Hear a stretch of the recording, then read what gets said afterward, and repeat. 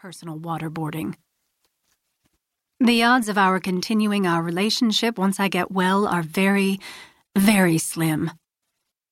I don't have any money, I blurt out in a Tourette's-like spasm. She floats her glass in the air and looks for a coaster. Arts and Crafts Tile 1914 repurposed as a coaster. I couldn't give you another dime, she says. Cy says the Bank of Sontag is closed. What will I do? I ask, again Tourette's-like. You will find your way back. I have faith in you. To help you any more than I have would only delay your recovery. The things you've done are big, damaging, hurtful to all of us. You need to own this. Cy and I agree on this. Besides, we are very busy people, and having you here will add a layer of stress to our lives. Stress we don't need at the moment. I look at the bottle. I feel so diminished just then that I don't even have the confidence to reach over and pour myself another, let alone smack my sister over the head with it. She picks up the bottle, then her glass, and heads for the kitchen. I sit still for a second.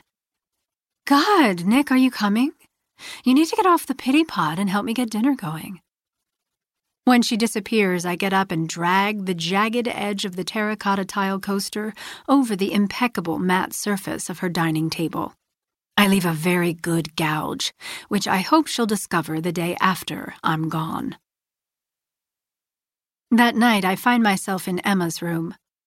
Stacy's husband, Cy, is out of town pushing Microsoft security products at a tech conference in Bologna, and my sister has given in to little Emma's insistence that she sleep with her mom in her parents' bed. The guest room was besieged by painters earlier in the day, so my one bag and I have been banished to the 4-year-old's lair. Queen Elsa from Frozen stares from every corner. I wish I were frozen. That's it. Frozen like some billionaire with the hope they could bring me back when they'd finally figured out how to stop my compulsive habit. I've smuggled Shelby into the house, and I know that this is my last night with her. Maybe ever. I don't know if I will take her to the Humane Society or stand in front of the Safeway and beg for someone to take her home. She's warm, like a hot water bottle.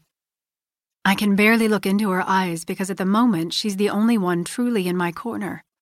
She knows that while the mistakes I've made cannot be undone, they don't define who I am inside.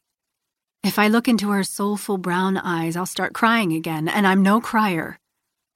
While Elsa and Shelby watch over me, I go through my wallet, my police ID, my frequent winner's card from the Snoqualmie Casino, my canceled credit cards, Nordstrom, Saks, American Express. I know I should cut them up, but something in the back of my irrational brain tells me that in cutting them up, I'd lose even more of who I am, who I was. I read one of Danny's endless stream of letters to me.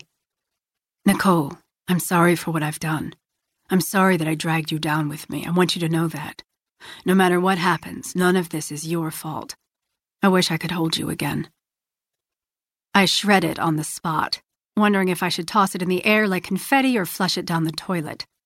I think the toilet. I hold the Snoqualmie card in my hand and remember the time that all the machines came through when I really needed it. I'd been put on administrative leave at the homicide unit and decided that it was time to remodel the kitchen. Who does that? Someone in deep denial, that's who.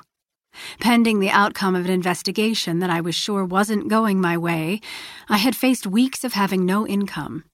I had fallen from grace. The workers that redid my floors were decent young men. They hadn't deserved the likes of me. I'm sorry, I told the foreman. I have a cash flow issue at the moment. He was young, and I thought I could push him around. I need to be paid, he said, his features carved in a block of sandstone. I can't.